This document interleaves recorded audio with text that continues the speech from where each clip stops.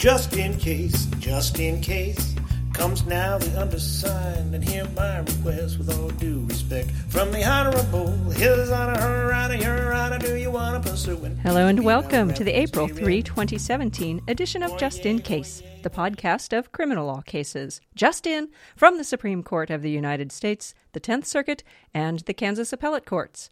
I'm Paige Nichols, and this podcast is brought to you by Monett and Spurrier Chartered on the first and third Mondays of every month. Today I'll fill you in on published cases of interest decided on or after March 20, 2017, starting with the United States Supreme Court. In Moore v. Texas, the High Court sent back a Texas death penalty case, holding that Texas's court-invented test for deciding whether a person is intellectually disabled and therefore not eligible for execution violates the Eighth Amendment.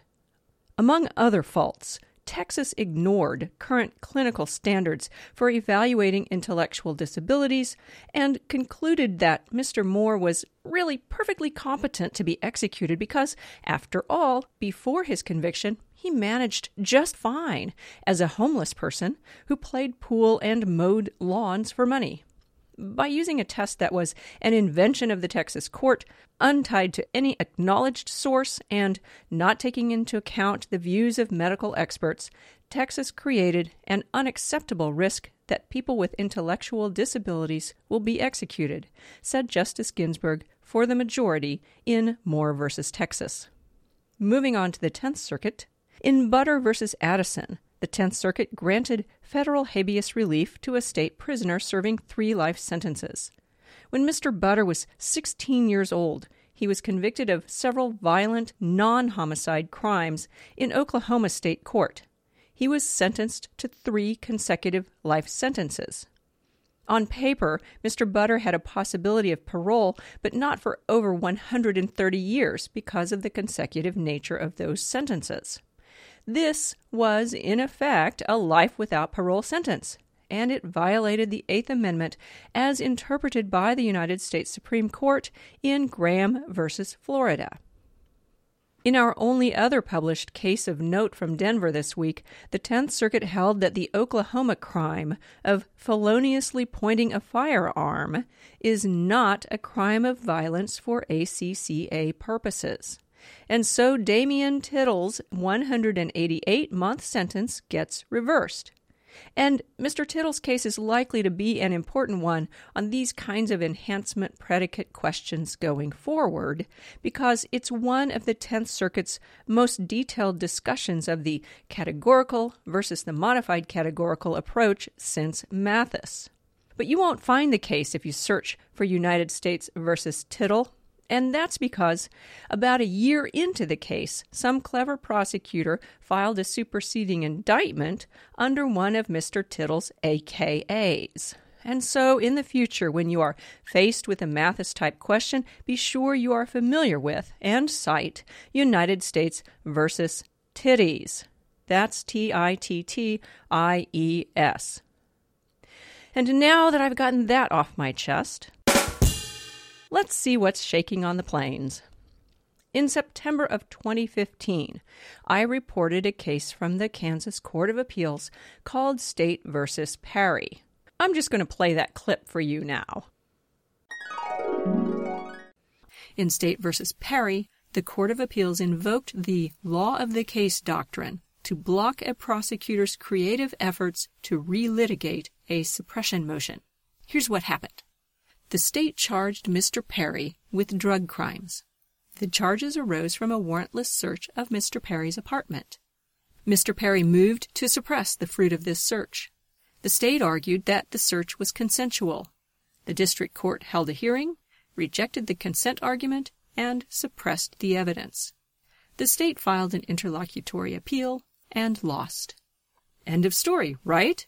Not for this intrepid prosecutor. After the appeal, the state dismissed the charges against Mr. Perry without prejudice and then refiled an identical complaint under a new case number. It was Groundhog Day all over again as Mr. Perry again moved to suppress the evidence. But this time, the state, having previously lost its consent argument, argued exigent circumstances and inevitable discovery. Well, the district court was no more moved by these arguments than it had been by the consent argument, and so the court again suppressed the evidence, and the state again filed an interlocutory appeal. Not so fast, says the Court of Appeals. The doctrine of law of the case prevents a party from serially litigating an issue already presented and decided on appeal in the same proceeding, so the court holds. Will this be the end of the story? Hard to say. Judge Gardner dissented, finding the law of the case doctrine inapplicable here, where you don't technically have the same proceeding, given the state's dismissal and refiling under a new case number. Whether Perry will make it up to the Kansas Supreme Court on petition for review, well, we'll just have to wait and see. The state did not petition for review the first time around. By the way, the case name again is State v. Perry, and that's P-A-R-R-Y, like the fencing term. In that spirit, maybe it's time for the state to give in and say, touché. Well, the state did not give in. The state petitioned for review. And the state won review, but the state did not win a reversal. In what will surely be the last chapter of State v. Perry, the Kansas Supreme Court holds that the state refiled identical criminal charges on the same facts against the same defendant after losing the first interlocutory appeal just so it could repackage the same issue it had already lost. It did so only as a means to revive a dead issue, and to ignore this reality would defeat the long-standing purposes supporting the law of the case doctrine. Game over. State v. Wright is a murder and conspiracy case. Mr. Wright argued on appeal that his right to be present at all critical stages was violated when a continuance hearing was held without him. The Kansas Supreme Court agreed, but it also held that the record was not sufficient to decide whether or not this constitutional violation was harmless, and so the court remanded the case for further fact-finding on this question.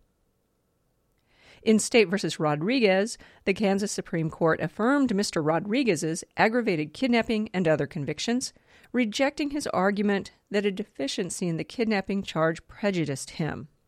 But the court reversed his sentence. Mr. Rodriguez had been sentenced with a criminal history score of B. He had 3 prior misdemeanor convictions that were aggregated to equal 1 prior person felony conviction. But 2 of Mr. Rodriguez's priors were for Colorado misdemeanor assault, which can be committed negligently. Kansas doesn't have negligent person crimes like that.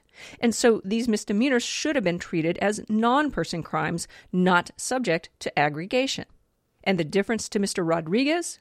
This sentencing error increased his sentence by 29 years.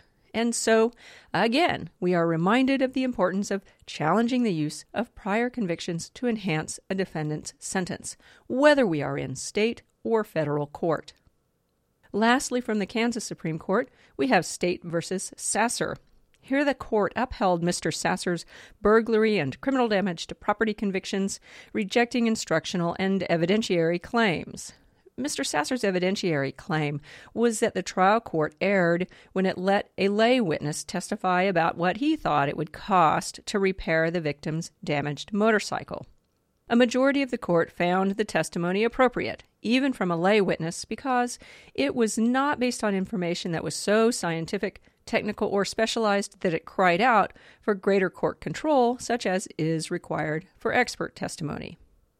And that's it for our short episode today. Have you got something to say?